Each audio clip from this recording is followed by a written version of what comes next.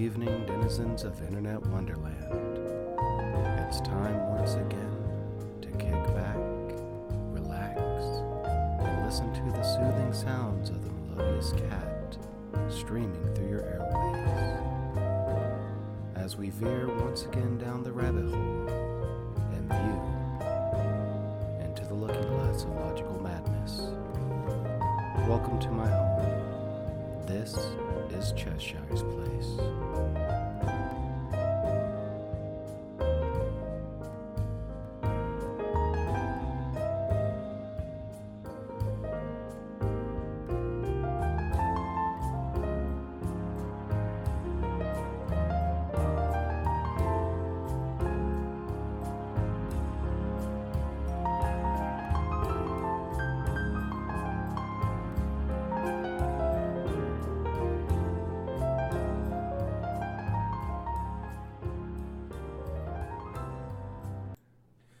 Good evening, denizens of Internet Wonderland. I hope my voice finds you well. Welcome back to my home. This is Cheshire's Place. As always, we are your hosts, starting off with the man right in front of me. He is my hetero life mate. He is my best friend. He is my co-host. He is the man, the myth, the legend, Monkey. Hi. And of course, myself, the melodious one, Mr. Cheshire. You can always find us on our small little corner of Internet Wonderland by clicking a like on the Facebook group page, Cheshire's Place, a looking glass in logical madness. You can listen to this podcast and all of its episodes on Anchor.fm, which is sponsored by Spotify, so 2 for the price of 1. Ooh. Google Podcasts, Apple Podcasts, Amazon Music, and many other platforms. And if you ever feel like dropping a line, saying hi, or giving any thoughts or suggestions for upcoming episodes, feel free to email us at CheshireLookingGlass@gmail.com or follow us on Twitter at PlaceCheshire. So I do have to apologize in advance. We did have an episode ready for upload last week, but there were some technical difficulties getting it edited. And, I'll just explain real quick.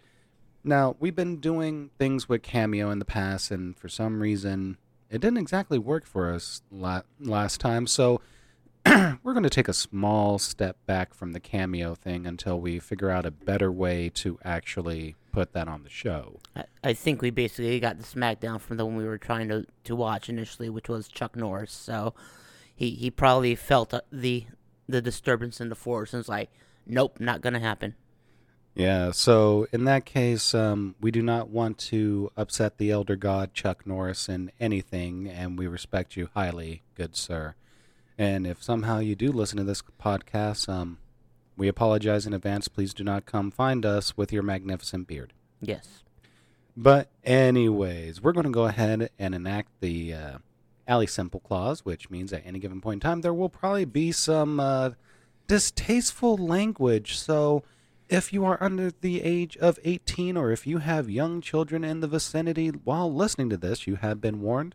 Also, we will be doing the Sammy Sunshine Clause, which means at any given point in time, we will be taking a break. We will be clearing our throats. We will be drinking libations, non-alcoholic, of course, while on the air. Because, hey, it's real life.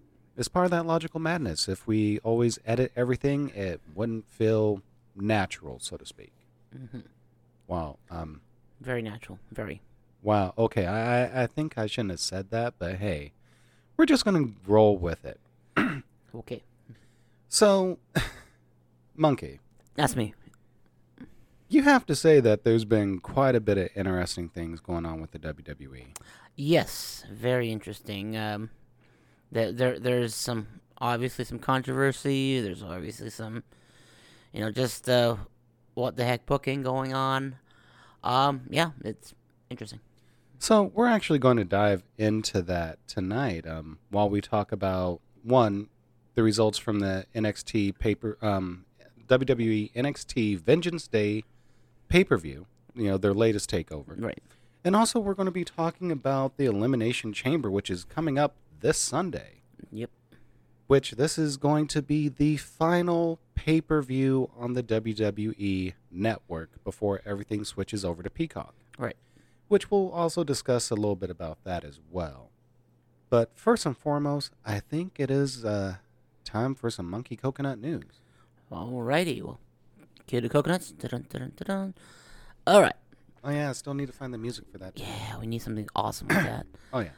But okay, so I got a couple things actually. So the first thing I want to talk about here, and this is something that I picked up from the Confish TV a while back, a couple days ago actually, not a while back, but big talks about Sundance Films, the animation studio that's being front run by James Lasseter, has come into a contract agreement with Apple, and they're going to be Apple's going to be the one that's going to be exclusively releasing all their movies and series for the next, I believe, 4 or 5 years.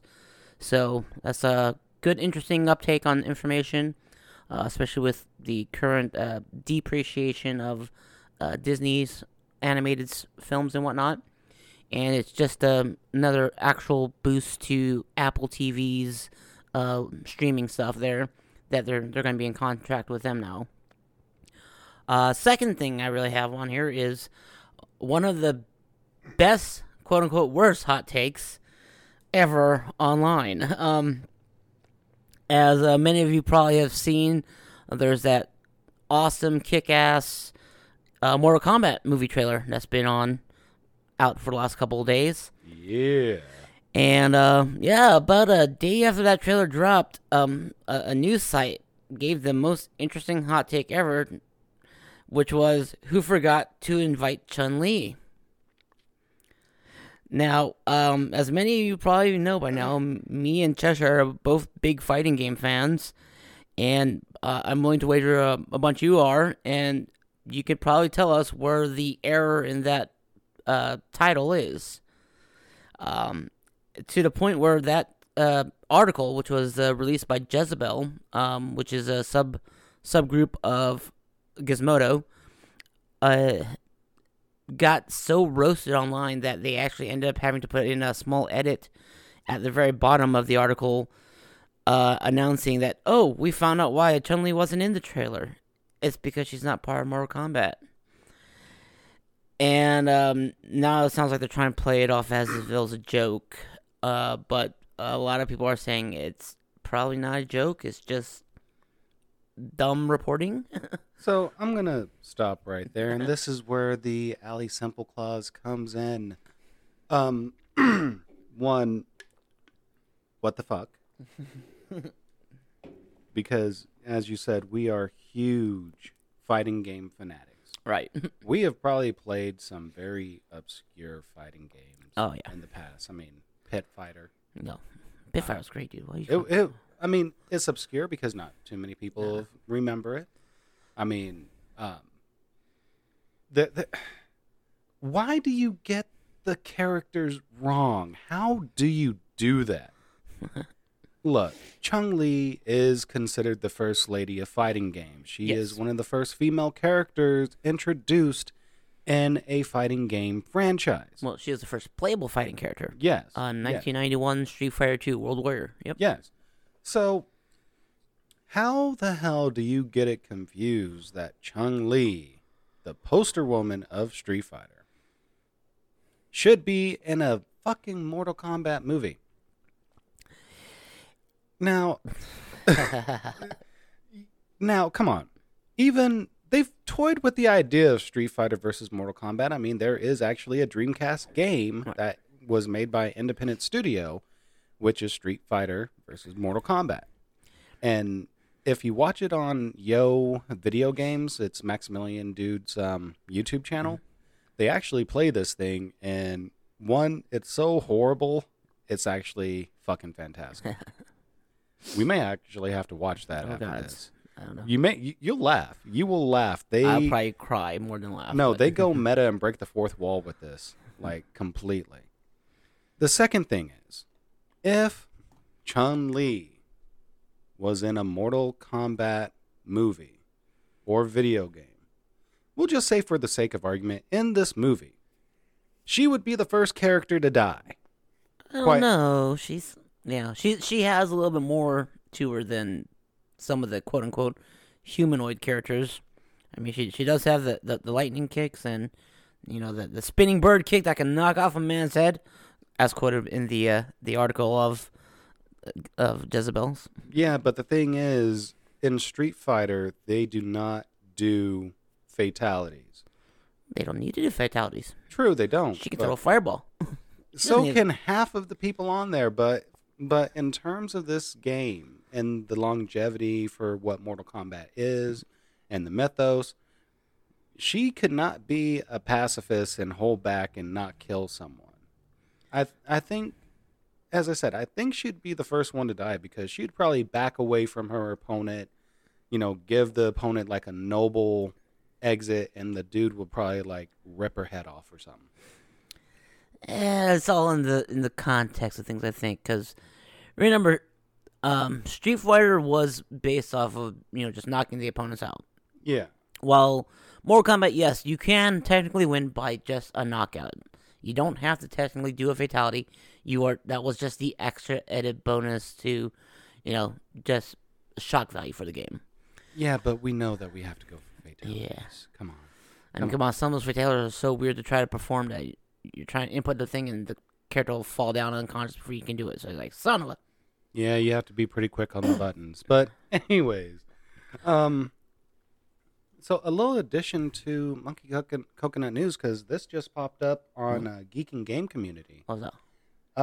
They are working on a Constantine series for HBO Max. Yes, actually, I did hear about that. I didn't get all the details yet, so that's why I didn't say anything about it. But so that leads me to wonder if I don't know if they have anything in there for who's going to be in it, but are they bringing back the same guy that they were using in the WB series, or? So according to this, and this is actually an article from Variety, they are searching for an actor to lead in the series as John Constantine, and they have attached Guy Bolton to write.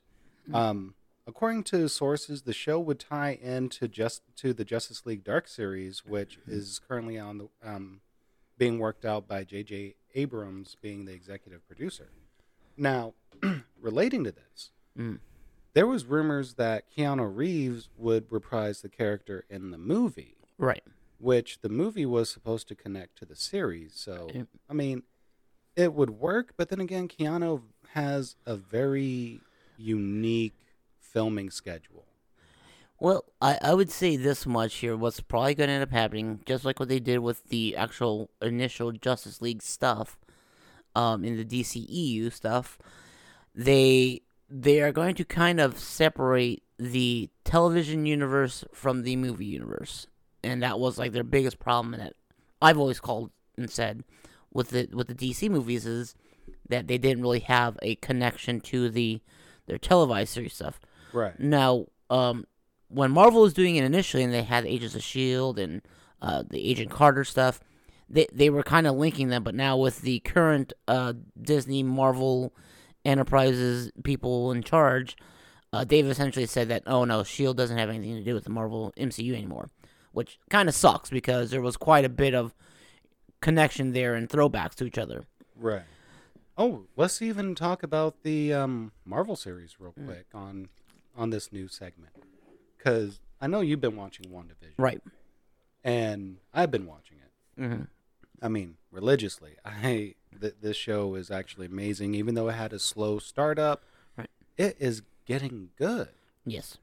So, they just revealed that Agnes's character. Right. Like, you did watch the last one, right? Yes, and you should probably have prefaced that with spoilers. But Yeah. Spoilers. Spoilers! Yep, spoiler alert, just letting y'all know. Agnes is a longtime Marvel character known as Agatha Harkness. Yes. Just like Timothy Thatcher. Yeah. We're trying not to butcher names here, but Agatha has deep roots in the MCU, especially relating to teaching the Scarlet Witch how to use her powers, and this was in the comic books in the 70s and 80s. Mm-hmm. Also, she was the nanny of Franklin Richards and Valeria Richards, who are the children of Mr. Fantastic and the Invisible Girl, right, who are members of the Fantastic Four. So she actually ties in quite a bit with a lot of stories. And she did start off as a villain, and later on she became more of a prominent hero-type figure for the mystic arts. Right. So it's going to be interesting how they're going to weave everything together, because they only have, 4 or 5 more episodes left on this? Actually, only about like 2 or 3, I think maybe. So I think it's only like 10 episodes, or only 8 episodes, and this was the 7th episode. So so about 2, 3 left, and then after that, which we all know that this show is going to tie into Doctor Strange and the Universe of Madness, Multiverse of Madness, Multiverse. as noticeable by Evan Peters portraying Pietro, which is, the Fox movie universe of X-Men. Quicksilver, which is still awesome that he's on there. Yeah, I don't care. He's amazing in that role. But continuing on, so it's going to be interesting to see how everything ends with this series and how it's really going to tie in. I mean, I know that there's been discussion that maybe Benedict Cumberbatch will be reprising his role as Doctor Strange at probably close to the end of the series. I mean, it's a theory, but it'd be nice to have him on there. But, not only am I excited to see the ending of this one, I'm excited to see Falcon and Winter Soldier, Marvel What If, She-Hulk, Moon Knight, which that's the one I'm actually mostly interested in out of all the ones that's coming out is Moon Knight, because Moon Knight is probably one of my favorite comic characters ever. I mean, he's essentially Batman, and what would have really happened to Batman if he was doing everything he was doing. With him having to branch himself into multiple personalities just to cope with everything going on, which has always been my favorite thing about him. He's a certified nutbag, and he attacks from the shadows, but he's wearing all white just because, hey, you're going to see me coming, and I'm still going to beat your ass, basically. Exactly. Can you imagine if Axel Braun did a Moon Knight adult movie? Oh, God, that'd be hot. So hot. That would be amazing, honestly. Which, this is the point in time where we have to say to our Lord and Savior, Axel Braun, thank you, Axel Braun. Thank you, Axel Braun. But anyways, I think that pretty much covers it for the news. Unless if you have something else. One other quick little side note. Again, you guys probably didn't catch it, but last week we talked about the news about the Giancarlo being fired, which, again, I implore you guys to check out the video by Young Ripa, Eric D. July, called The Double Standards of Disney with Giancarlo, to get the full context of why she was actually fired, as opposed to just listening to the mass media information. But there has been a contract with her and Ben Shapiro, who is one of the co-founders of the Daily Wire site, and she's going to actually be filming and producing and starring in a movie, with being backed by the Daily Wire. But also on top of that is this Sunday, which is tomorrow, obviously. Yep. The Daily Wire is supposed to be releasing her first sit-down interview since she was fired from, technically, Lucasfilms, not Disney, but from Lucasfilms is the thing that fired her. There's a lot of information that's going to be from that interview, and that's being done by Ben Shapiro. So it's probably going to be available not only on the Daily Wire website, but probably on Ben Shapiro's YouTube channel as well. So I would say check that out, just to get a little bit more context. Again, I always say everyone has the right to defend themselves, and just listening to the mass media or an outrage mob does not give you full context of what's going on. Agreed. Everyone should have a chance to listen to both sides and formulate an educated opinion based on the information of both. Right. So, here we go. All right. So, we do have to talk about TakeOver. Right. We do have to talk about Elimination Chamber. Right. And we do have to talk about some of the craziness that WWE has been pulling. And I think we're going to start with that right after this break. All right, baby. So we're going to take a small little break because this is going to be quite a bit of information that we're going to be covering, especially with the pay-per-views. Right.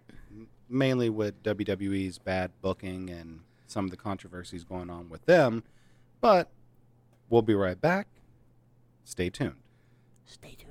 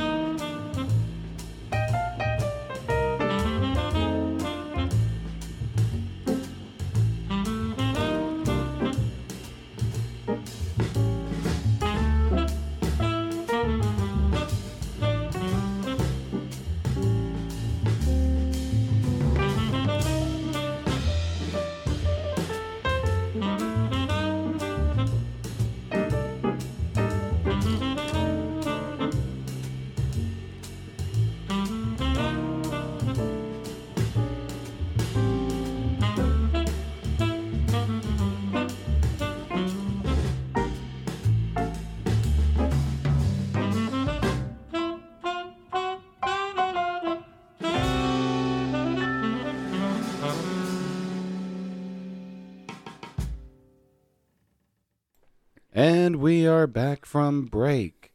So, we're going to change it up just a tiny bit, and we're going to talk about some of the recent signings for the WWE. All right. So, Monkey, I know there's a couple that you definitely want to talk about. Right. There's one that I want to talk about, but we're going to leave it for the takeover results because he was announced during that time. Okay, so that would be probably one of the ones I was going to talk about. But okay, Yeah. Well, one of the ones that specifically, they have officially signed Taya Valkyrie, of former TNA Knockouts champion. Also, as many probably know from the dirt sheets and whatnot by now, she is the real life wife of John Morrison. So they have officially signed her to WWE. Another major signing, who a lot of people have jokingly touted as the next big thing / the probably unofficial offspring of Brock Lesnar or a clone of Brock Lesnar, because that's essentially how he looks, is Parker Boudreaux. He was I want to say NCAA football player for, I want to say, Florida. I can't remember specifically, or Georgia. One of those southern areas there in the southeast area. Sorry, I don't watch very much sports ball, so I couldn't tell you the truth. But he does essentially look like Brock Lesnar when Brock Lesnar was younger, plus all the tattoos also already. Yeah. So he has been officially signed to the Performance Center. When they're going to get him to actual on live TV, probably be dependent on his development. But he does look like he has all the tools to make it in Vince McMahon's world. So, he's a big, beefy guy. That's what he likes. There was a couple other signings I know for certain. I can't remember the names off the top of my head. I know there was a former Evolve champion was signed. So that's going to be a really good pickup stuff. Another thing that I've kind of also heard in the works is that they're working on a NXT secondary show, which they're calling NXT Evolve, which is kind of a double play off of Evolve Wrestling itself, which is now owned by Vince McMahon and WWE. So a lot of people are talking about that as a secondary show that NXT is supposed to have, or I guess a third show now if you really count NXT UK. But 205 Live, technically. Well, 205 Live is technically, supposedly main roster, but yeah. Yeah. So I actually have the Sportster up, and they talk about some of the signings. So Taya Valkyrie. Right. Then, of course, one that we'll be talking about here in a little bit. Right. Along with Harlem Bravado, Anthony Henry, Christian Casanova. That's his name, Christian Casanova. I think that's the one that they were talking about as former Evolve champion. Yep. Blake Christian, AQA.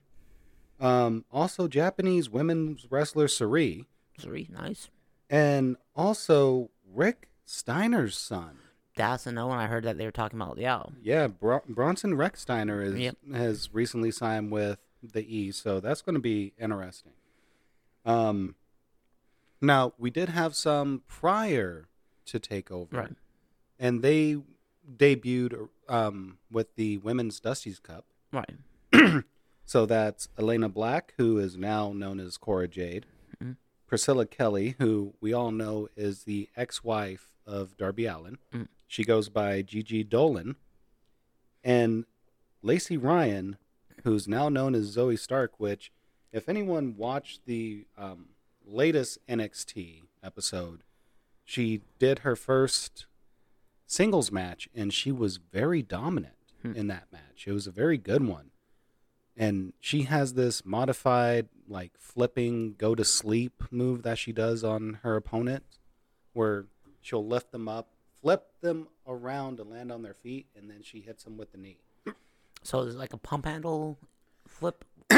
Well, you know how whenever you have, like, a little kid and they're, like, hanging on their arm and you just lift them, grab their leg at the same time, and help them flip over?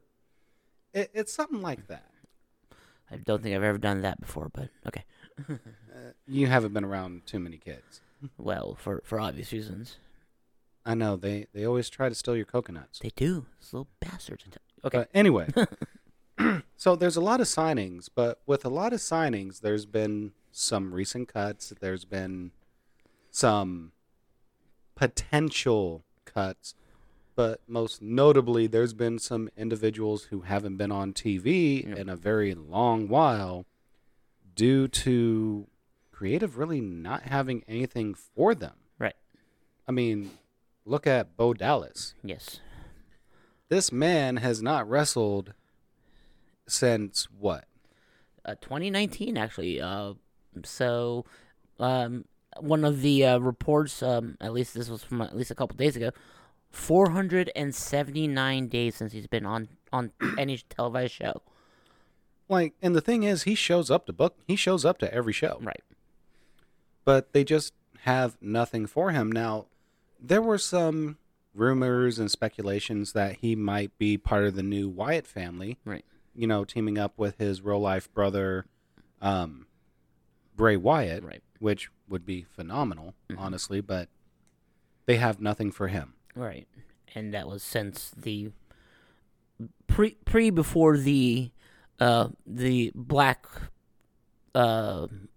Wednesday from last year. So Right. when a lot of people were let go, and then a while after that, when his then tag team partner asked to be let out of his contract, which was the former Curtis Axel, Joe Henning. So, and we also have to talk about Murphy. Right. Because he hasn't been on TV in a good while. Right. And the rumors on that were because what they were building with him and the Mysterio family were that they were going to do like a 6-man battle with them versus King Corbin and the Knights of the Lone Wolf, as they were calling them. But then, as of a couple weeks ago, Steve Cutler was released from WWE, which is partly because of him essentially getting sick with COVID, and his significant other having released the information online probably was the downfall of him, which was Deonna Purrazzo of TNA had released the information that both her and him had gotten it from a New Year's party, and so that kind of set the ire of WWE, and that's why he got chopped. So, and in context with that, then, since they weren't using Steve Cutler, the other Knight of the Lone Wolf, Wesley Blake, who significantly is the former tag team partner of Buddy Murphy. Buddy Murphy, yeah, isn't being used either. So, then of course we have to look at Aleister Black still. I mean, he hasn't been on TV in a while, and we already know relating to his real-life wife, Thea Trinidad, who is also known as Zelina Vega. Right. And then going off of that, the Zelina Vega's former, I guess you could say, associate of, oh God, I can't remember his name. Andrade. How can you forget the name? I was going for Cien almost, but I forgot that, they dropped everything else but Andrade. I mean, how can you forget El Tranquilo, man? Well, El Tranquilo is also, Los Conjurables, Yeah. Naito, so it's like True. Tranquilo.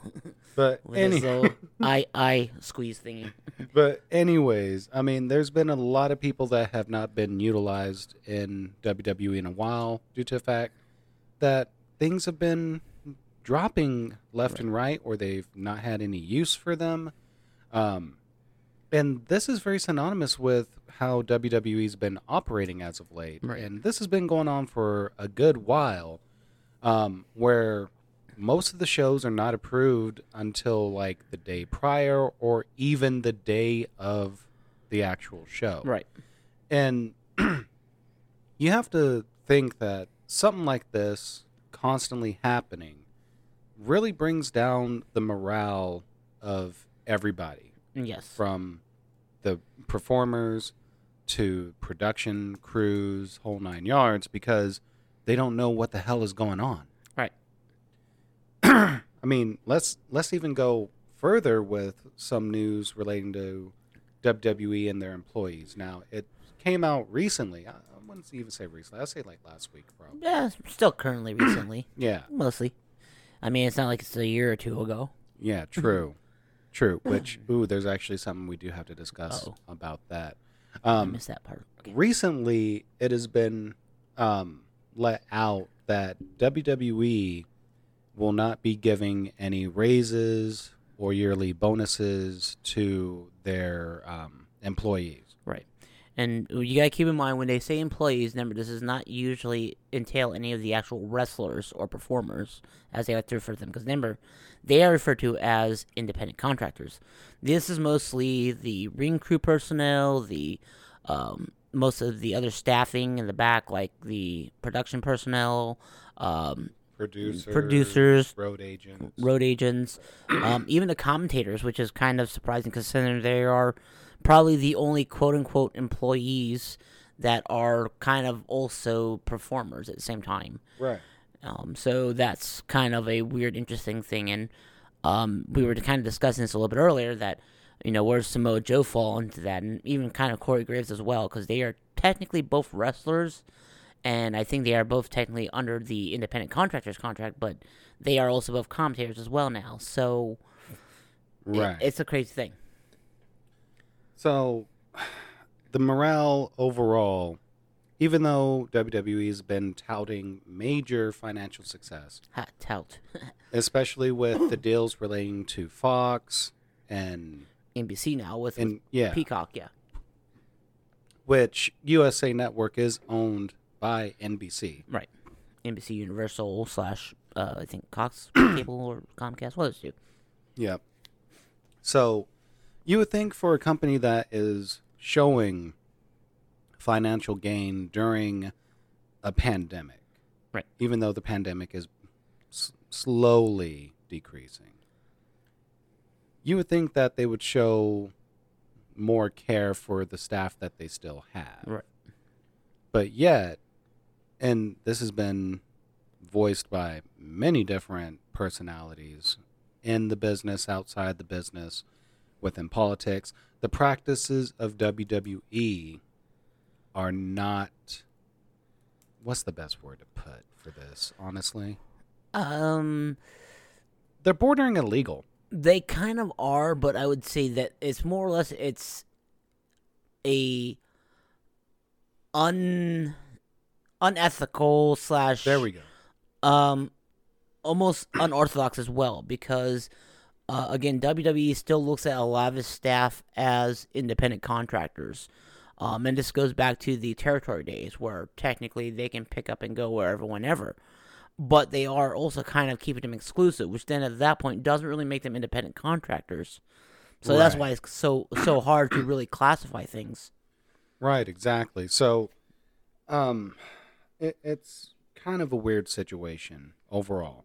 And I said this during the break, it's kind of bad whenever WWE's competition, whether it be NWA, Impact, AEW, they show more care for their performers and for their talent. And, granted, Impact has been around for a while. Right. NWA, under the guidance of Billy Corgan, has been doing a lot better. Right, definitely. And AEW, for being, 2 years old now, roughly? Almost, yeah. Yeah, almost 2 years old, is showing more care for their performers than WWE, who's been a juggernaut for decades. So I guess this is a way to show you that other businesses, other promotions get it. In a way, they get it. They get it. They get the idea that their talent makes their product. Their production crew makes their product. So you should treat them as valuable individuals and assets to make your product grow. Unless you're Matt Hardy hitting his head on the concrete. Yeah, we won't talk about that. But anyways, aside from what's bad from WWE, I think it's time that we talk about some of the good. And the good comes from their pay-per-view content. Right. When they actually have their poop in a group. Mostly. Mostly. We'll talk about that later, but yeah, we'll definitely talk about that later. But first and foremost, we do have to talk about NXT TakeOver Vengeance Day, which this actually showed up last Sunday. Right. Which I didn't get to see live, but I did catch the kind of highlight information on the tail end because, well, I had to work, so Go me, yay, money. So we have to talk about the pre-show, which Right. had Wade Barrett and I forgot the name of those other two guys. Vic Joseph, was he there? No. It was the guys that do the bump, Oh, yeah, I don't know who they are, but okay. which we apologize in advance because we don't really get a chance to watch the bump, although Yeah. there's some good content on there. But anyways, one Is of the Corey Graves on there? No, No, he isn't. wow, No. I thought I was just thinking. Okay, No, that remember he went to main roster stuff, so he does just he oh, well, focuses. I know he has his like podcast thingy or whatever. You mean His approved podcast that they have from WWE. I don't think the golden shower thing was supposed to be approved on that one. That wasn't live though. That wasn't never mind. Carry on. But anyways, continuing on. Thank you, Axel Braun. Yeah, thank you, Axel Braun. But anyways, one of the highlights of the takeover pre-show was Eli Drake. Yes, that was one of the other big names that we were talking about earlier that we didn't pull into this because it was an actual significant part of the pre-show of the takeover. Definitely. So, for those who do not know who Eli Drake is, he is a well-traveled performer. Right.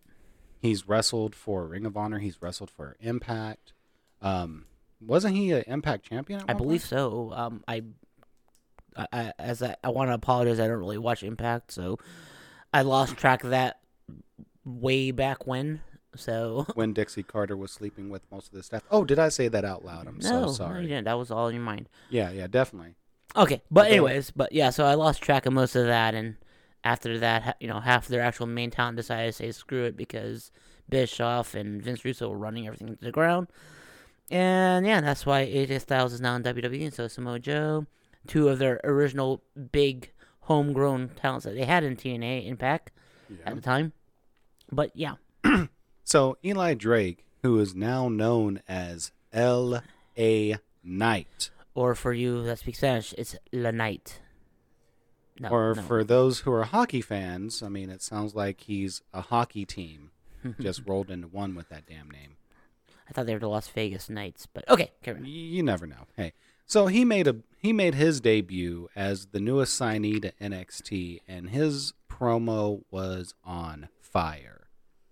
It was amazing. You could feel the confidence, the swagger in this guy. He pretty much put the entire roster on notice. If you have a championship, LA Knight will be there to capitalize. Right. So that was the highlight of the actual pre-show. Yes. I mean, the majority of it, they didn't have any type of matches beforehand. Which is It's just surprising because they usually would throw something in there, even an undercard match, just to hype up the show. right. But they didn't need to because they had LA Knight, La Knight. Exactly. So I can't wait to see what LA Knight actually does in the ring. I mean, I've seen his work before. He is a damn good competitor. But I want to see what he does with the WWE style. Right. So, moving on, let's talk about the overall results. Right. So, you want to take this first one? All right. Well, so the first match that they had on the show was the finals of the Women's Dusty Cup Classic, which was Dakota Kai and Raquel Gonzalez versus Ember Moon and Shotzi Blackheart.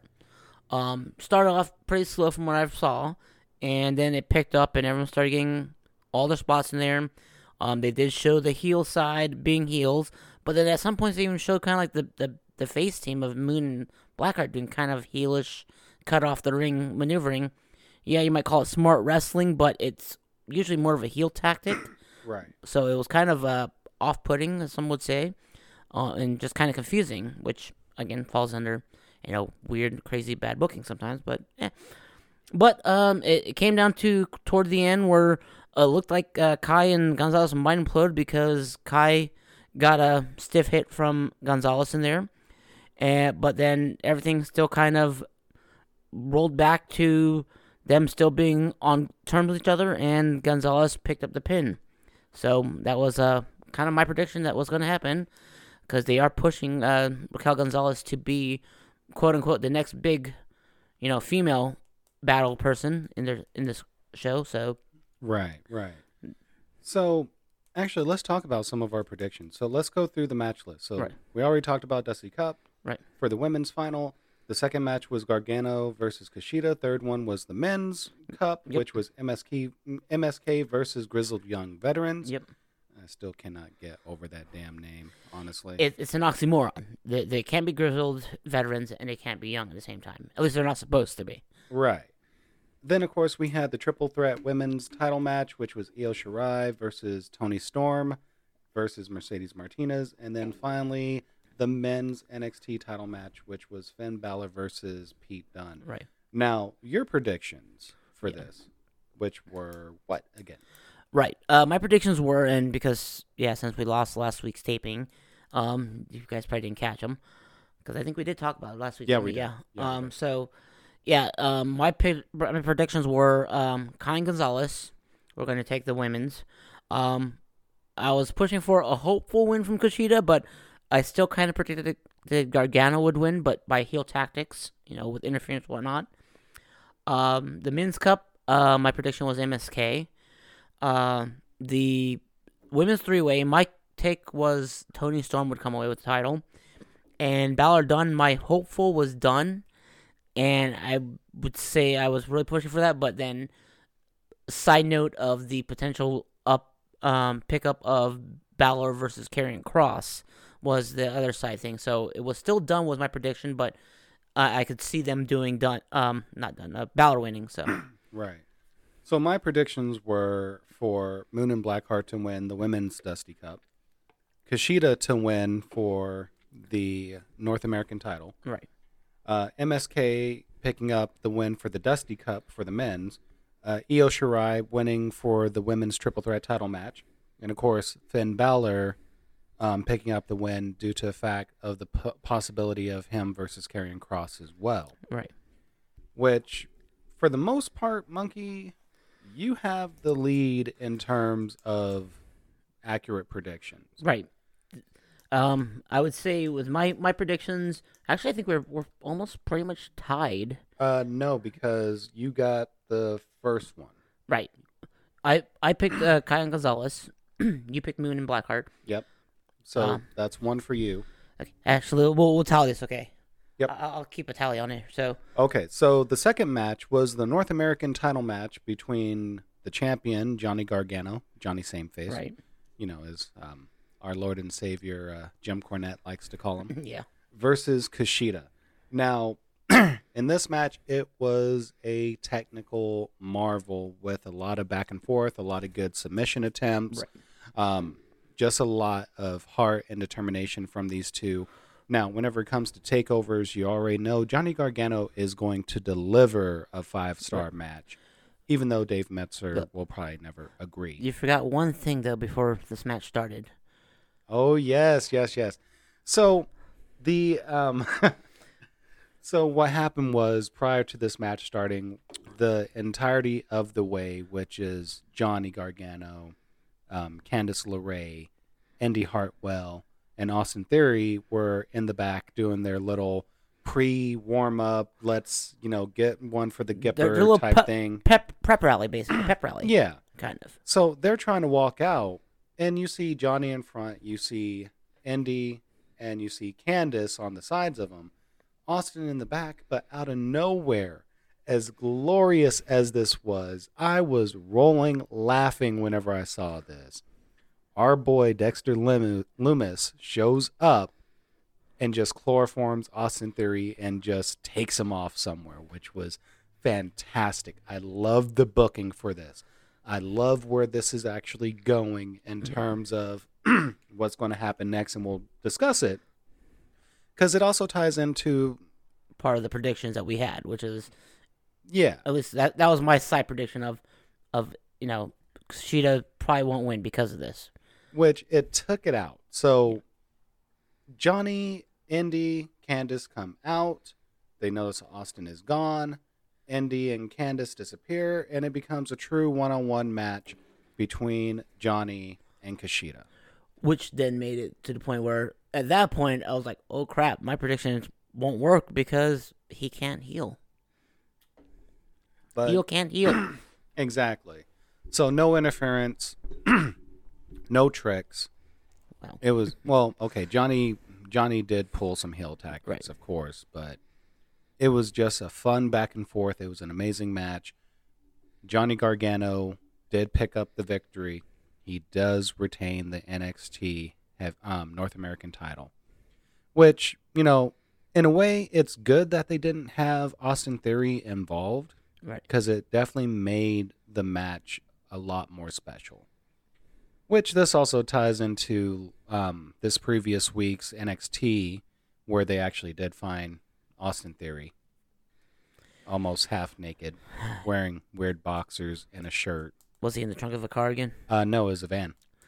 By the river? No, parked right behind the CWC, which Indy and Candace found and managed to get Austin out. Ah. So it was heartwarming seeing how much they care about Austin. Yes. While his hands are still bound and he's like fake crying and scared. But it was a good match. Yes. It was a good match. All right, next one is yours. All right. Well, the next match is the men's classic final, the Dusty Classic final, which was MSK versus the Grizzled Young Veterans. This one we both kind of had MSK picked. I kind of said, Grizzled Young Veterans have been kind of the go-to team that they kind of push to try to show that they can win. They're going to win it, but then we both kind of agreed that MSK was probably going to take it because that was the whole build-up, even when they were doing the first round, which was, who is MSK? Who are these guys? They're a mystery. Yes! It was a good mystery, though. Which is kind of crazy because I'm still trying to figure out what MSK stands for. They never really specified. Now I was thinking Mystery Science Kickers. I don't know. I don't know. What I was getting. I wish they would actually give us an explanation on what MSK means. Yeah. Like, I even looked on Wikipedia. I looked on different websites to see what MSK means, and nothing. Yeah. Well, mostly like medical terms and stuff like that, but nothing relating to wrestling. Meniscus super kick? I don't know. I don't know, but anyway. My super kick. That's what it is. MSK. My super kick. My super kick. But we can both agree that this was another great match. Right. MSK, formerly known as the Rascals in TNA, they basically showed the same stuff that they showed before, which is, they do their high spots. I believe they said that, was it Wes Carter started the match? Yep. Or Wesley, I mean, because Nash Carter and Wesley. So Wesley started the match. He did, some stuff. And then Nash Carter got tagged in, and then Nash Carter started taking the heat from Grizzled Young Vets. Again, and this is where the Grizzled Young Vets team name comes into play because they have that classic mentality. They don't really do a lot of flashy bouncing around and stuff, but they do a lot of classic tag team, just like the Revival or FTR does. So that's why they call themselves the Grizzled Young Vets. So best way to think of them is the British version of FTR. So, but they can do whatever they need to later, but they are a very classic technical team mostly. So this match kind of went back and forth some, but towards the end, MSK fired up and they got all their crazy spots in there, including their weird doomsday device thing that they do, or it was like a weird cross between a doomsday device with a blockbuster. That's what it was, yeah. So it's similar to what the American males used to do. Okay. Well, actually, it was almost like American Males, and even when they had Vicious and Delicious with Scott Norton and Buff Bagwell, yeah. Yeah, because the difference on this one is that they use a corkscrew going into the blockbuster. So it's a nice little twist to a classic. It's a twist. It's a twist. What a twist. But anyways, as we said, we predicted, but obviously MSK was going to come out on top on this one. So now that does set them up for a tag team title match against the current NXT tag team champions, which is Oney Lorcan and Danny Burch. So when that will happen, actually, they announced it on NXT. There you go. So on March 3rd, the winners of both the men's and women's Dusty Cup will be facing the tag team champs for their divisions. So what you're going to see, and this actually happened during NXT because Nia Jax and Shayna Baszler actually showed up to the show Right. to confront Raquel Gonzalez and Dakota Kai. Mm-hmm. And they had some pretty interesting back and forth. And then, but before that, so let me explain real quick on what happened on NXT for this segment. They presented the Dusty Cup to MSK first. They came out, they were talking about who they're going to be facing. And then the women came out, and MSK actually held the ropes for both teams of women whenever they showed up.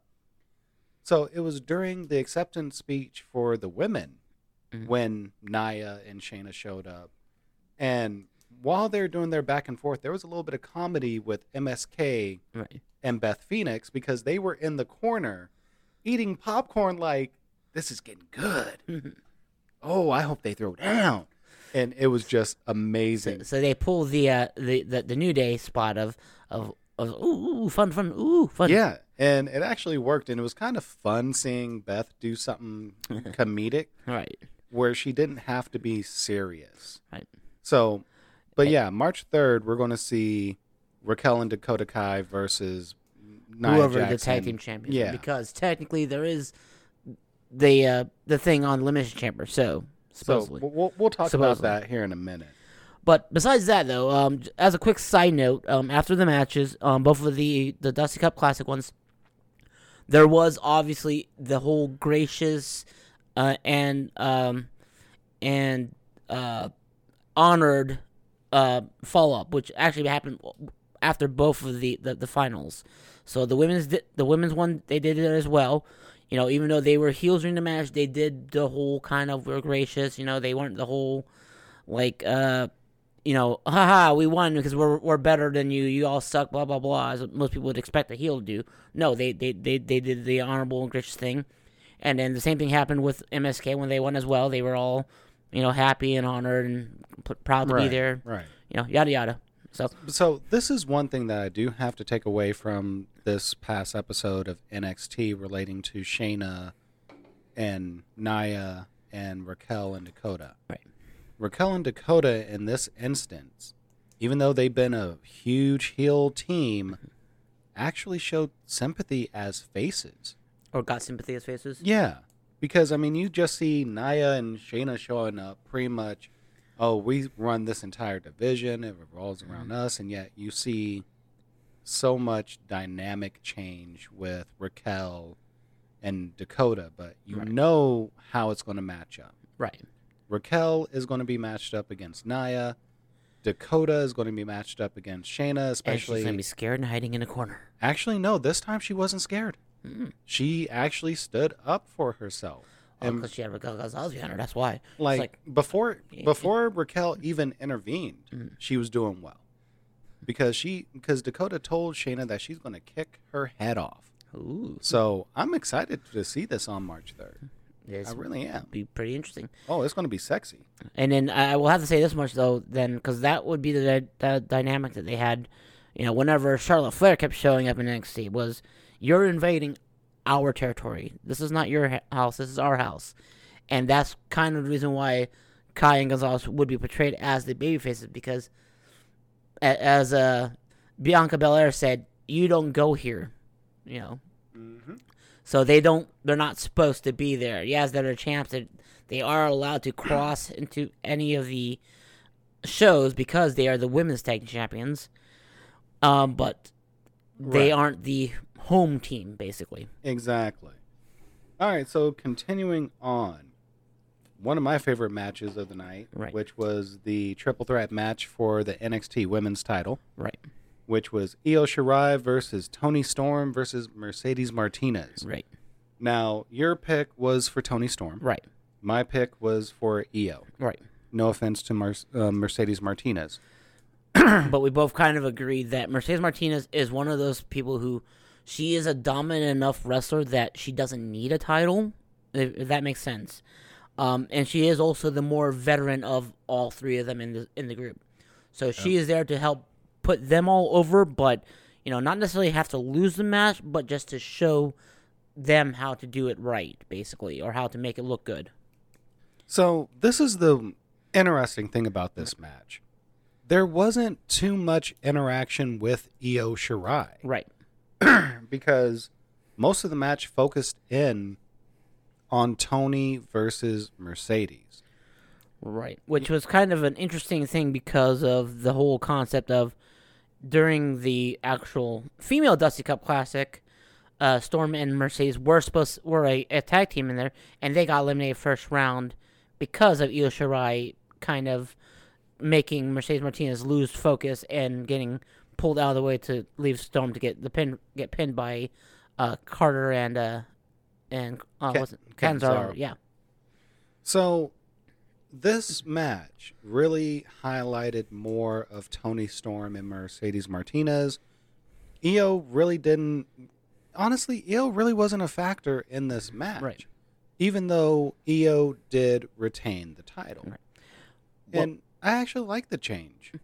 Well, this kind of points to the same thing that as those who probably listen to Jim Cornette off of our recommendations has pointed out many times whenever there are these crazy multi-person matches where it's not just a straight one-on-one match, that they tend to focus on two combatants at a time, and everyone else kind of just stays out of the way until it's their spot to come in, and then one of the other people will kind of get taken out for a while, and you don't see them for a while the other two focus again at that point. And that's what tends to happen. So, and that's what basically happened during this match, is that Io Shirai disappeared, got taken out for a while, and then they focused on the other two until she was supposed to come back in. Right. Which, to me, the match was a very good match, from point A to point B. And there was the very devastating maneuver I heard about that Tony Storm pulled off. Yes, devastating that no one had ever seen it before. Well, maybe they have, but... Well, at least not in WWE.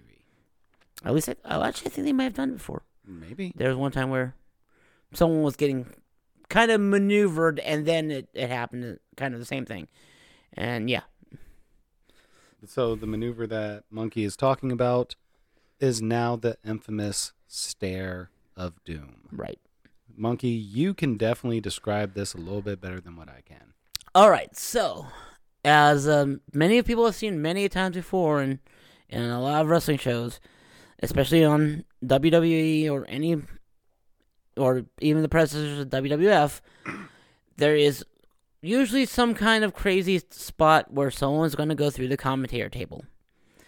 And so what they do is they'll clear off the commentator table, get all the tablets and all the papers and everything else out of the way so they can put the opponent on the table for him to do the spot. Well, Tony Storm was in the process of doing so, and all of a sudden the table collapsed on its own, leaving Tony Storm kind of basically just staring at it. So her stare, apparently just her furious stare and her shuffling some papers destroyed the table. Now, Wade Barrett did have a very good comeback to why this happened, as opposed to them just being blank face like, well, that shouldn't have happened. He at least made the comment that, MSK ran into the table during their match, and that probably jarred it and messed it up. And that's why it fell apart. It's a possibility, but thank you, Wade Barrett, for thinking on your toes for this one. And at least trying to cover, because everyone just kind of was like, shit. See, that shows that wasn't supposed to happen. That shows a lot of professionalism, quite honestly. But as we said, Io did retain. Mm-hmm. It was a good match overall. This does open up for... So, this opens up for a one-on-one match between Io and Tony, because during NXT, Io was blindsided by Tony Storm. Right. So we have that to look forward to, the possibility of Io versus Mercedes Martinez in a one-on-one. Io versus Raquel, hopefully, down the line. Who knows, maybe during WrestleMania. Possibly. I mean, they have had a women's NXT title match on WrestleMania, and that was the first NXT title to be defended on WrestleMania. Yep, definitely. All right, so final one is yours, Monkey. All righty, well, the final match is the tale of the tales that we've been waiting for. It was Finn Balor versus Pete Dunne. Now, this match was one that they've been building up for a while, based on when Pete Dunne was wanting that title shot after the whole War Games, and then it went back to O'Reilly, and then even the build-up of O'Reilly and Balor coming to terms to fight off Lorcan and Birch. So we get to the match, and it starts off just as we expected. A very crazy technical match. Dunne working the fingers on Finn Balor, focusing on the jaw, of not being fully healed. Balor focusing on the arm and, the core of Pete Dunne. It went back and forth, very good spots where they would do whatever they needed to do. Dunne reversing out of an armbar of some sort and, doing a finger break like he always does. And then it came down to a point where Balor and Dunne were locked up, and Balor finally goes and pulls the mouth guard out of Pete Dunne's mouth, and then takes him down with a drop kick, takes him down with a coup de grace, and then hits the 1916 for the win. So, Balor wins. But then afterwards, the Birch and Lorcan show up, so they're triple teaming Balor, and then out comes the Undisputed Era minus Bobby Fish. So we got Roderick Strong, Adam Cole, Kyle O'Reilly, basically coming out for the save because of mutual, support for each other. And then when they get done getting the team of Dunne and Birch and Lorcan out, they kind of pose, and a lot of people kind of saw it coming, but didn't know when it was going to happen. But they had 3 minutes left of the show, and as they all pose, Adam Cole super kicks Finn Balor. O'Reilly is surprised and angered. Roderick Strong is just surprised, doesn't know what the hell's going on. O'Reilly gets super kicked, and Adam Cole takes off and leaves, leaving Balor and O'Reilly down, and Strong wondering what the heck is going on. So yes, it is the implosion of the Undisputed Era, which this actually continued on during NXT in a spot where Adam Cole did use the spine buster on Kyle O'Reilly. Spine buster, brain buster. Brain buster. Sorry, my apologies. Brain buster! On Kyle O'Reilly on the steel steps, which left a lot of people to believe that Kyle O'Reilly was seriously injured, right? Possibly having a seizure, because as we know, Kyle O'Reilly is, in fact, a diabetic. Yep, he has type 1 diabetes, which is a very, very obvious medical condition, but it is something that can be worked around in wrestling. Right. But thankfully, Kyle did go on the record stating that what happened to him was just part of the show. He is safe, he is sound, he is a little sore. But in terms of the storyline, this is a way to write Kyle off for a little while to develop more of Adam Cole's return to being a heel, right, and dismantling the Undisputed Era a little bit more.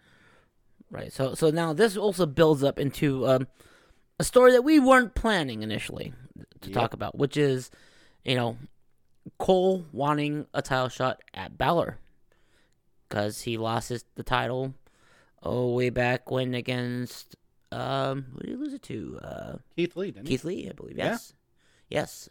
So he lost it to Keith Lee. So, and then that had marked kind of his baby face turn afterwards. But and this is kind of a story that a lot of people were talking about before, where it was going to be it kind of got a little flipped around here, because it was the talks of O'Reilly and Fish becoming babyface, or being heels. No, O'Reilly and Cole becoming babyface, and Fish and Strong staying heels. But now it looks like it might be kind of a little flip around to where it might be O'Reilly and Strong being babyfaces, and since Fish is still kind of out from his recuperating from his surgery, he might come back as a heel with Adam Cole. Right. Which would be really crazy, because it's the oldest and the youngest together, and I guess the two middle ones. Yeah, it is kind of extremely odd. Yeah. But anyways, now we do have to take another real quick break. Mm-hmm. When we come back, we're going to be discussing the Elimination Chamber pay-per-view, which will be on the WWE Network tomorrow night. And once more, this is the final pay-per-view on the WWE Network. So if you want to throw a final departing party for the WWE Network, tomorrow will be your final time to do so. So we'll be right back. When we come back, some Elimination Chamber discussion, predictions, and some shenanigans relating to a couple of the matches. We'll be right back.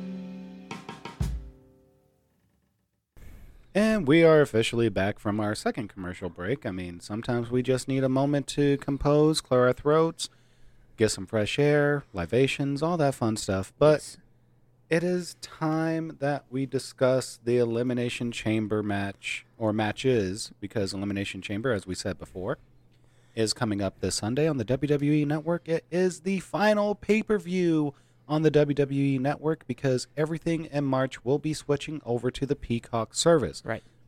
Now, for those who do have the network and have not heard the news, if you are a subscriber to the network and you're paying your $9.99, you will automatically be made a premium member of Peacock for the same price, which means you'll receive all of their content with no commercials, no ads. Right.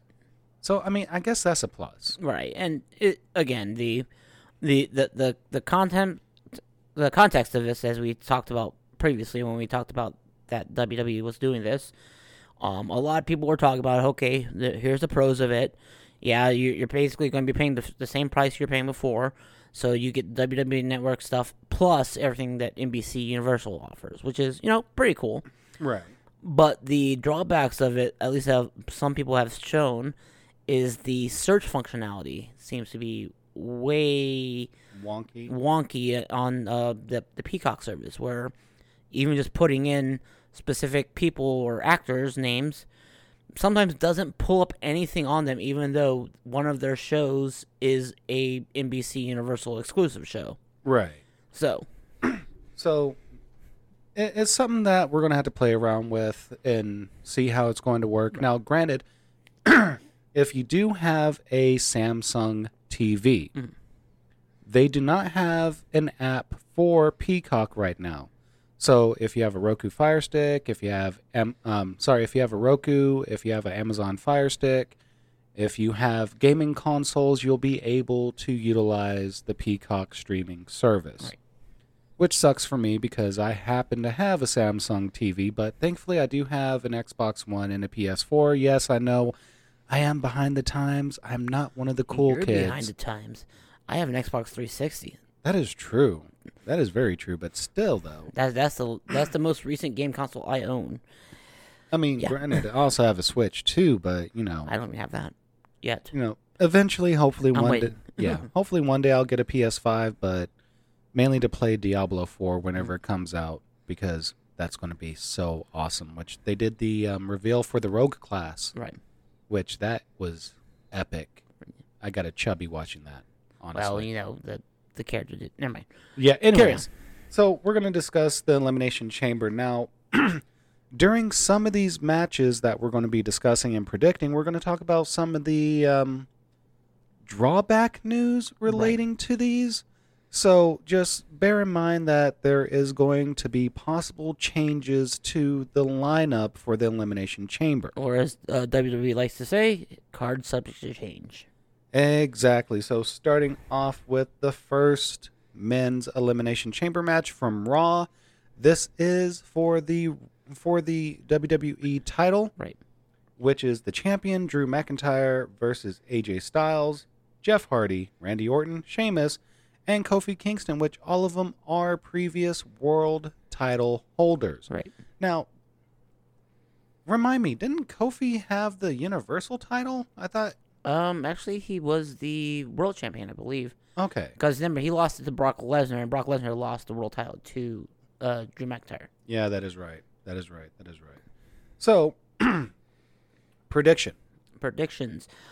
Well, with this one here, there is a lot of potential for everything, but I believe the main focus is to keep Drew strong to WrestleMania, at least. So I'm going to go with Drew McIntyre. So I'm going to agree as well with Drew McIntyre, picking up the W on this one. Right. Now, I'm going to say that there's going to be, from this match, it's also going to possibly determine who Drew will be facing in WrestleMania. Right. Because, let's be realistic, we already know it's going to be Edge versus Roman Reigns. Right. We already know that's going to happen. It's fated. Mm-hmm. It's predestined at this point. But Drew will pick up the W for Elimination Chamber. Right. And if somehow he loses the title, he's still going to be in the main event for WrestleMania. Right. All right. So the second match, Bobby Lashley, Riddle, and Keith Lee, U.S. title triple threat match. Now, this is one of the matches that has a little bit of, let's just call it what it is, a little bit of fuckery. Right, because as many know, this was a kind of a weird setup where they had a couple weeks ago on Raw. Keith Lee was wrestling Riddle for the opportunity to become number one contender for the U.S. title. And Keith Lee had actually won that match. But then after the match, there was some shenanigans with the Hurt Business, and so they decided to change it around to let's make it a triple threat match at the pay-per-view.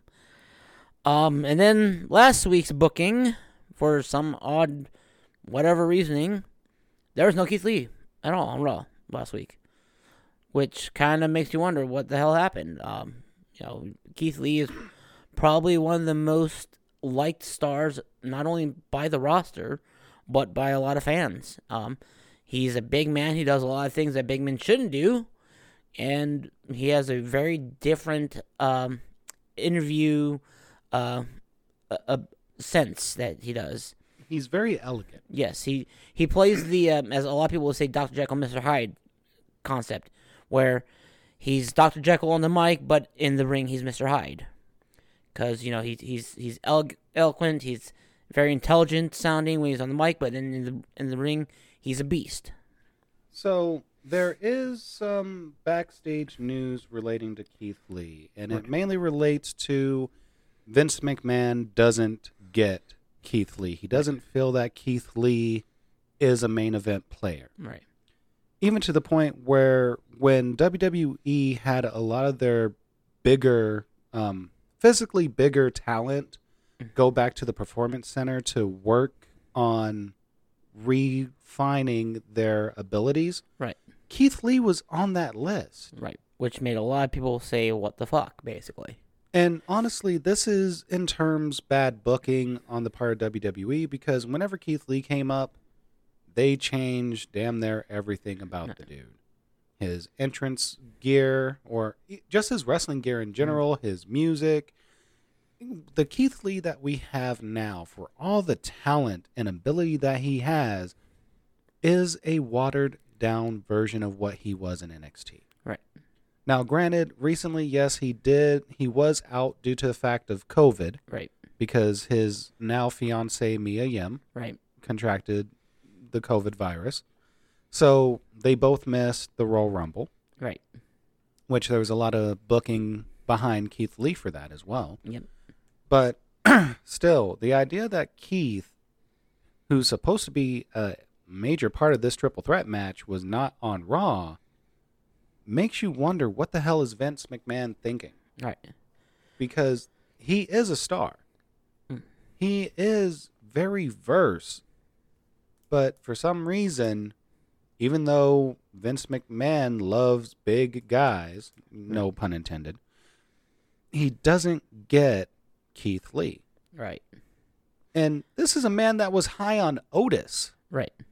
He was high on Lars Sullivan. Yes. Let's not discuss that man. No. That's a totally different podcast for another day. Yes. Because we could probably do one on guys that McMahon was high on that made no damn sense.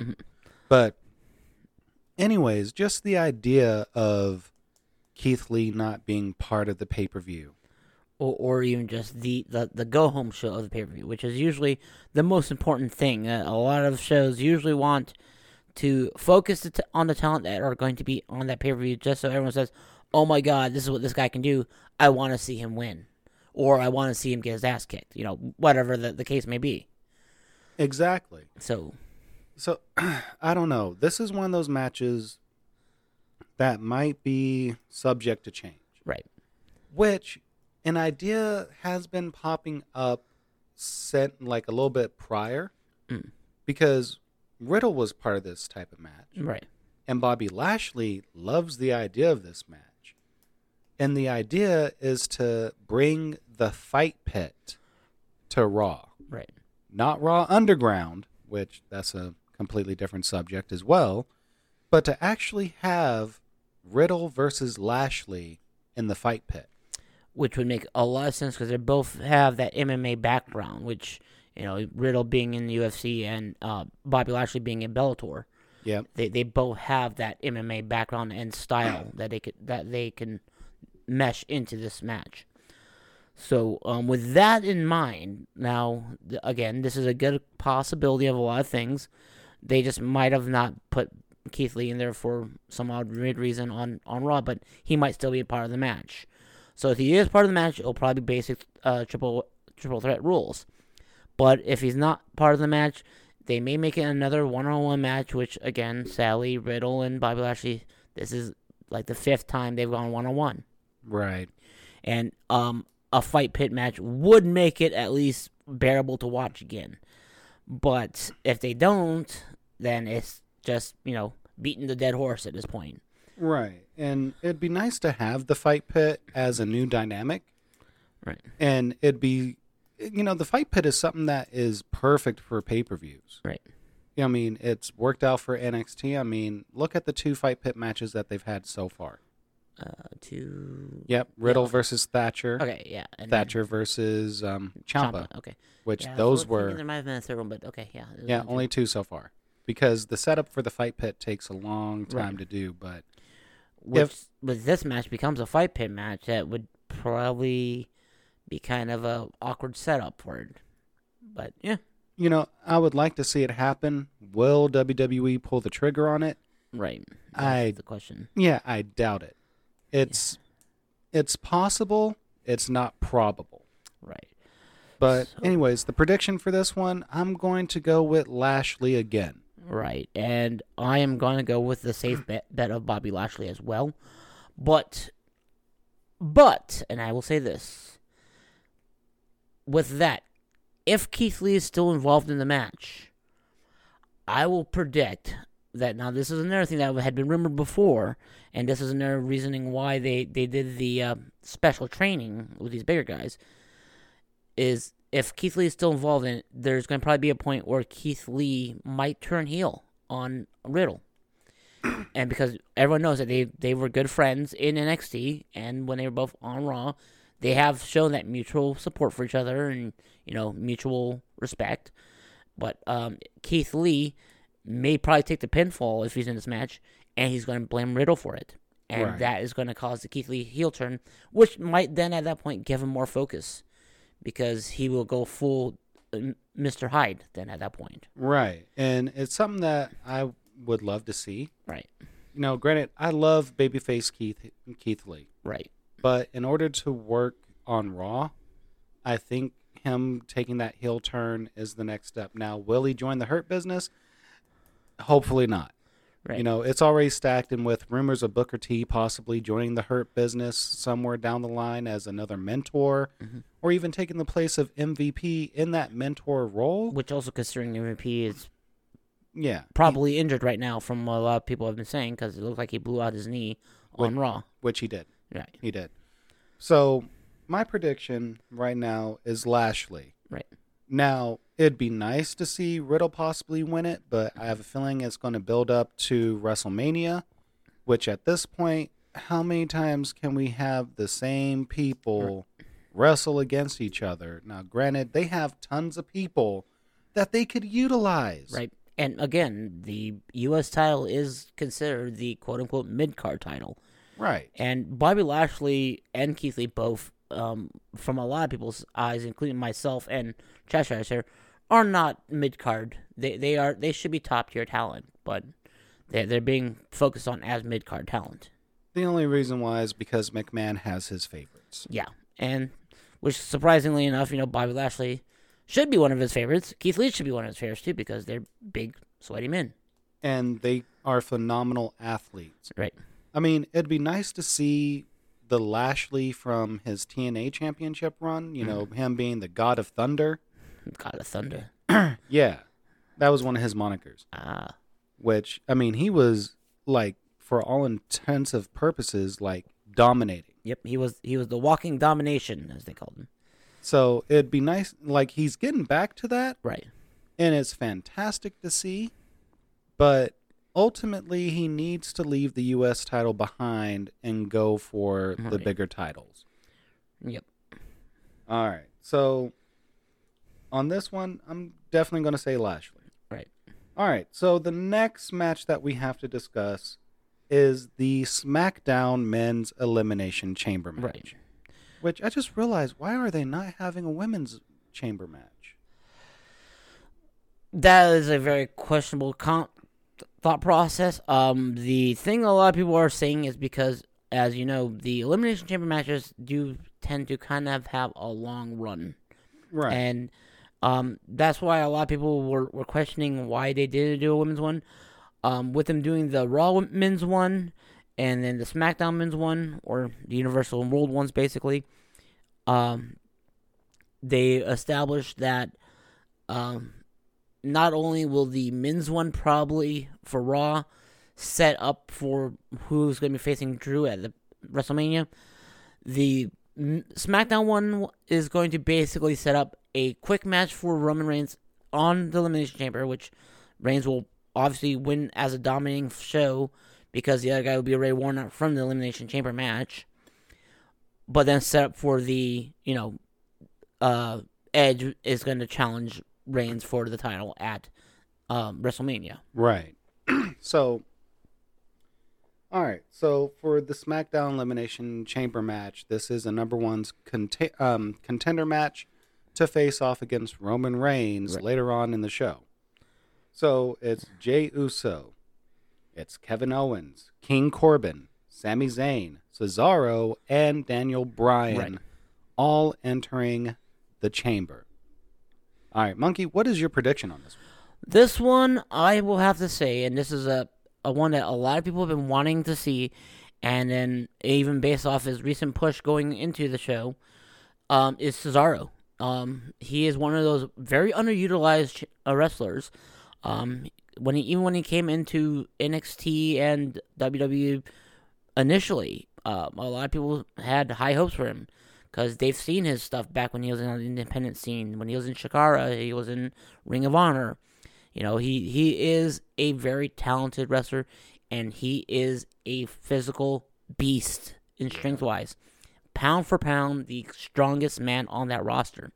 For his weight, and for him to do a clean jerk with single-handedly of 220 pounds? More than that, I thought it was 250. Might be 250. Yeah, Bailey I know it's been a long time since I've researched it, but he can clean and jerk single-handedly 200 and some odd pounds, while most people take still both hands to do that normally, and he can do that each hand. So that just shows you how physically strong he is, and even just looking at him, he's maybe about 250. Just even looking at him, he might be about 250 weight-wise. Right. Yeah, he has the physical look, he has the conditioning to do this, and they have been giving him a good push, especially since now that he's re-signed his contract with WWE. Even the talks of what happened with Nakamura during the Gauntlet match before the last pay-per-view, that was supposed to actually be Cesaro getting that push during that match. But since he had not re-signed his contract yet, they gave it to Nakamura. So, and that was how Daniel Bryan actually wanted it to be, is that Cesaro getting a push. So, that is why my pick is Cesaro taking it. And it will obviously be him going against Roman Reigns. I think it's supposed to be immediately afterwards. Yep. And then at that point, Roman Reigns is just going to kind of dominate him, but there is probably going to be a good flurry from Cesaro. But after a while, Roman Reigns will just finish him off real fast. Just kind of showing that if he had a chance to fight him one-on-one without having to go through the Elimination Chamber first, he could probably beat him. So, my prediction on this, and granted, this could go many different ways. Right. But, you know what? Because WWE likes beating a dead horse relentlessly with a barbed wire bat. Yeah. Attached to a chainsaw. If that's what you want to call it. Yeah. But I have a feeling that it's going to be Kevin Owens. Because take a look at their previous matches within SmackDown. Take a look at their matches during pay-per-views. Right. They are showing that Owens does have Roman Reigns' number. Right. It's just that Roman Reigns always has outside help. Yeah. So I have a feeling that it's going to be Kevin Owens. Yeah. As much as I'd love for like Daniel Bryan or Cesaro to take it, because, you know, Daniel Bryan's coming up on the end of his wrestling career. Right. Which now, from all the backstage work as a writer in SmackDown, you know he's always going to have a career with WWE. Right. But it'd be nice to see Daniel Bryan get it. I would love to see Cesaro get it, but I have a feeling that it'll be Owens taking the match. So I can see that happening, yeah. So my prediction, Kevin Owens. Or even just as a good, fun little joke in there. King Corbin? No, even better. Sami Zayn wins. And it gets immediately taken out by Roman Reigns in less than 3 seconds. You know what? I'd pay to see it. And that would be because that would just feed into his, his conspiracy theory. But that's. So, you know what? Let's do it this way. All right. We both have our normal picks for this. Our main picks. But, for the hell of it, Sami Zayn will take it. All right. This is all for shits and giggles at this point. So, that also discussed the fourth match, which was Reigns versus the Elimination Chamber winner. Right. Which we already say Reigns is going to win that one. Yeah. Mostly dominantly. Unless it's Sami Zayn, and then it's just going to be complete dominance. Like, crush. You know, I would love to see Sammy get help from his cousin El Generico. But we know that will not happen because he's taking care of a mission full of orphans. So, well, maybe he might get, El Generico's buddy, El Gran Gordo might come in for a little assist. Maybe. You never know. Yeah. But anyways, continuing on, the fifth match that we're going to talk about is the women's tag team title match, which is Nia Jax and Shayna Baszler versus Sasha Banks and Bianca Belair. Right. So, I just have a feeling, and this is my prediction. Mm-hmm. 2 predictions. Right. 1, Nia, Shayna retain. Right. 2, this is going to set up Banks versus Belair for WrestleMania because Banks is going to do something to hurt Belair after the match. Mm. So that's my prediction on this one. Okay. Well, I agree that it's probably going to be Baszler and Jax winning because they are already the more established tag team, even though that didn't quite work out well in their match against the returning Omni Flair and Asuka. But the thing I have with that is I don't think it's going to be Banks that's going to do it directly. I think it's going to probably be something from Reginald. Right. Because they've been kind of building this weird, like, Reginald is hanging out with Sasha Banks, and it's like, oh my god, Reginald is now Sasha Banks' buddy, or, lapdog, basically. Well, wants to be but Sasha's. It's going to come down to, it's going to be basically on orders of Carmella. And that's what's going to do it. And because of that, Belair's going to be upset and going to think that Banks caused it. And so, because, Banks is still trying to be a babyface in all this. Even though I still say she's better as a heel than as a babyface. Definitely. But, agreed. That would be the thing to keep her as a face and then, make it for reasoning that Belair would kind of think she had something to do with it. But that would be my reasoning why the match kind of goes how it goes. So we can both agree Jax Baszler will be winning. Yes. And then there will be obviously set up to the Banks versus Belair match. Right. At WrestleMania. Which will have a good amount of build-up. So, yeah, it makes sense, especially with WrestleMania taking place in April. Right. All right, so the sixth and final match that we have to talk about, and there's a lot of wonkiness with this, a lot of fuckery. Asuka versus Lacey Evans for the Raw Women's title. Now, for those who remember, Lacey and Charlotte Flair had a match. If Lacey won, she would get the number 1 contendership and get the chance to face Asuka. Right. Charlotte lost her mind during that match, beat the hell out of Lacey, was disqualified, pushed a referee. So Lacey became the contender. Now, on this past Monday's Raw, we all found out that Lacey is pregnant. Right. Now, storyline-wise, they're building it as Ric Flair is the daddy. Yes. In real life, she is actually pregnant with her husband's second child. Yes. So this actually throws booking to the wayside because Lacey will be taken off of TV for the foreseeable future due to the fact that she is pregnant. She will not be able to compete. And, of course, she has to have maternity leave in order to recoup from having the baby. Right. Well, this is one of the other things. Well, it's still kind of, she can still possibly be on TV, but she won't be in any physical confirmation because, yes, it could still further a feud between Lacey and Charlotte. That she can play it's your new sister, and you can start calling me mommy now, thing, and it would build basically up until after she has the kid, and then they might just forget the storyline, kind of like they did with the Aaliyah and Buddy Murphy line thing. But it can still be possible she can still be on TV. Right. Now, if you take a look online, I know a couple of wrestling sites have covered this, but a couple of years ago, and this is a theory that people are trying to go with now. Right. A couple of years ago, it was Lacey. No, not Lacey. No, Becky Lynch. Right. Becky Lynch put out a tweet stating that Lacey could be the sister of Charlotte. And this was all a joke due to the fact that Lacey was interrupting in Becky's matches and all that stuff. Right. And they have similar mannerisms. So the theory is that storyline-wise, Lacey could be the sister of Charlotte. Right. Which would throw things in multiple different directions.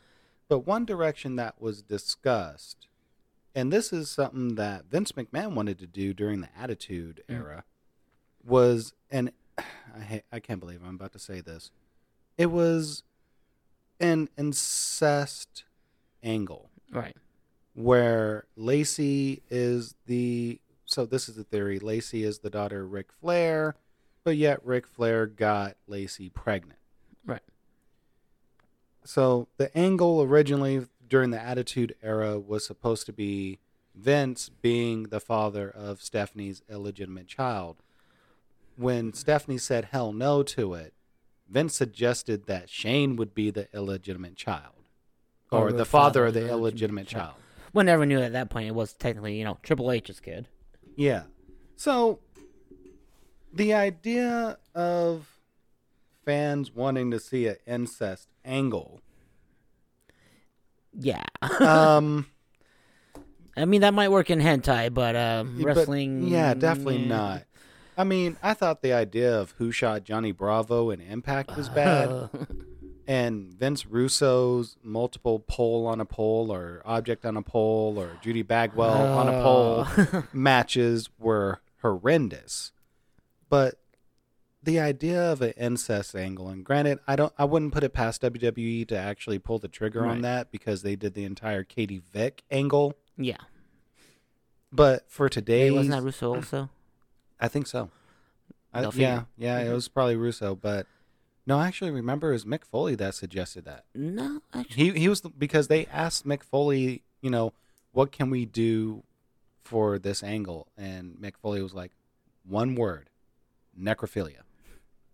So in a way, the Katie Vick thing was the brainchild of Mick Foley, but yeah, Russo pulled the damn trigger on it. Yeah, but in today's climate, it would be a very bad idea for WWE to pull the trigger on that type of angle. Right. So, if they do still have Lacey on television, hopefully they'll just stick with, Lacey being pregnant, but Rick is not the father. Right. And make it to where Lacey is the illegitimate child of Ric Flair. Right. And that could be definitely seen and used because the whole lovey-dovey relationship that they've been kind of having could be akin to, a girl's admiration for her father. Right.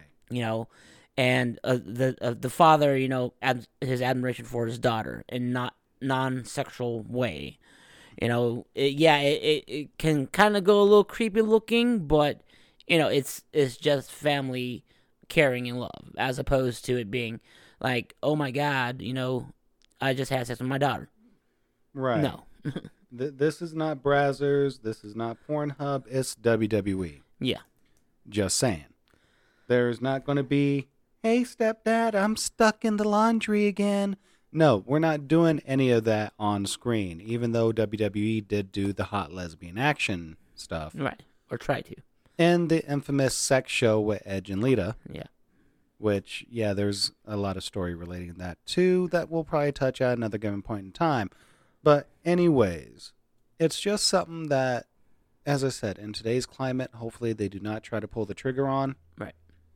Hopefully they'll just leave it as Lacey is being supported by her long-lost father, and there's a new dynamic with that. Do I see it actually happening? No. Right. Because I do have a feeling that they're not going to have Lacey on TV. Right. You know, maybe after the Elimination Chamber, possibly, because now we got to talk about Asuka's potential competitor or opponent for this. So, honestly, my guess on this, that, and I hate saying it, I really do, because I know it's possibly going to happen, the Omni Flare is going to be Asuka's opponent. Yeah.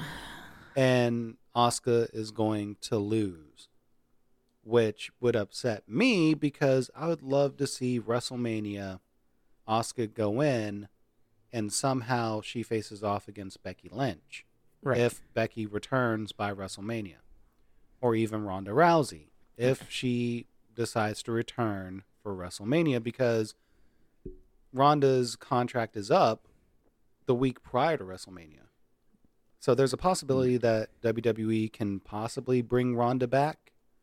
Hopefully, because, you know, for everything Ronda is, she is a good competitor. Right. But I would definitely love to see Becky regain her title. Yeah. But, of course, I just have this feeling it's going to be the Omni Flare. Yeah.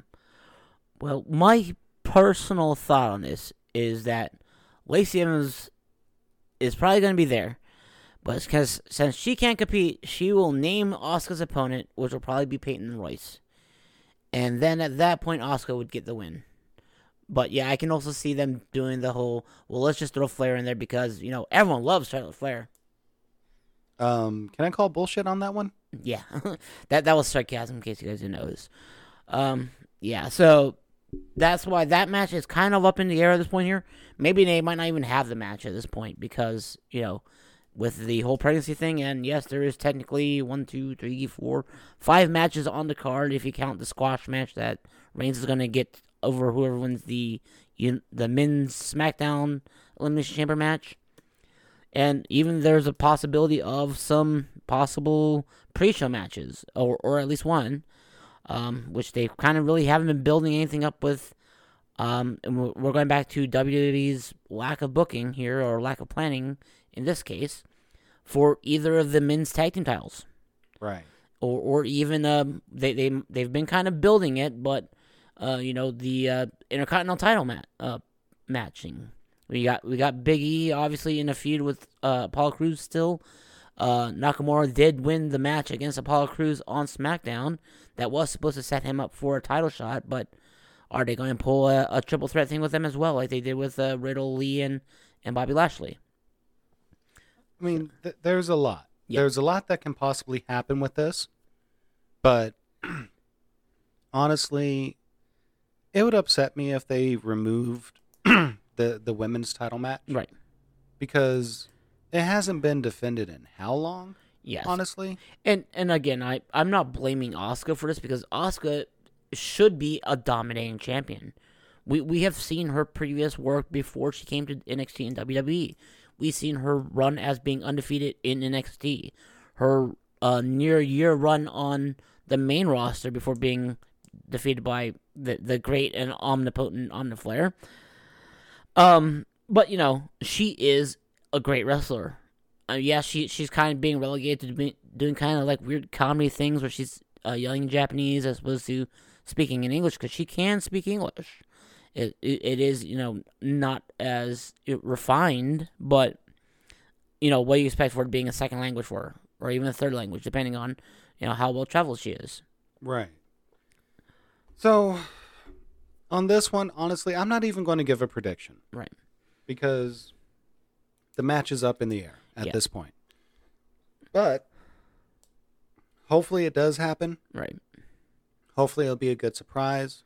Mm-hmm. But if it does happen, I just have this weird feeling that Charlotte's going to be in it. Oh, what you got? I have a brain. But anyways. So this is the thing. This is what I just came up in my head, and WWE, you might want to take some notes. So they will have this match, and it will kind of go the way as I kind of stated earlier. This would be the best worked out solution for it. You got Asuka. Lacey Evans comes out, and she's going to be like, well, I can't wrestle because I'm pregnant right now, and I don't want to risk losing this bundle of joy that I have in me. So, I have picked your opponent, and it's going to be my tag team partner, the second greatest wrestler on the women's roster after me, Peyton Royce. And of course, Peyton Royce is going to come out, kind of doing her sneering but acting like she's kind of happy, but kind of sneering at Lacey Evans. She's going to have a match against Asuka. Asuka will beat her cleanly. It's going to be a pretty decent back and forth because Peyton Royce has been showing a lot of improvement over the last couple years here. And they're trying to give her a push, but not really. So Asuka will win, and then after that, Asuka will be celebrating in the ring, and then one of two music is going to hit. It will either be Becky Lynch or Ronda Rousey, and then they're going to show up and say, "Well, since Belair is going to be facing Banks at WrestleMania, how about you give me a shot at your title at WrestleMania?" And that's the way to do it. Honestly, I would love that. I would love that. Honestly, that would be amazing. Hopefully it does happen on Sunday. But we'll see what happens. It's just going to be a lot of craziness with this because as of right now, they have not finalized the plan for the Elimination Chamber. Right. So this is probably going to be a day of thing when they actually announce the full card. Maybe even probably by late tonight. Or even, they might not even announce the full card and you're like, and now this match is happening. And you'd be like, where the hell did this match come from? Exactly. So there's going to be Dominic Mysterio versus King Corbin. But yeah. So we're just going to say with this pay-per-view, there's going to be a lot of unexpected things happening. Which kind of sucks because this is supposed to be one of two pay-per-views to build up WrestleMania. Right. With the other one being being Fastlane, yes, which will be in March on the Peacock streaming service, as we continue to say. No, Peacock is not sponsoring this episode. We don't have any sponsors with the exception of Anchor. We have no sponsors. Great. It's kind of sad. Would be nice. But anyways, it is time to wrap things up. Thank you for soaring the digital airwaves with us once again. So, on behalf of the man, the myth, the legend, Monkey. Thank you. And myself, the Melosian one, Mr. Cheshire, it has been another episode of Cheshire's Place, a looking glass in illogical madness. And just as the Cheshire Cat, I am everywhere, yet nowhere. Stay tuned next week for our next podcast. Have a good night.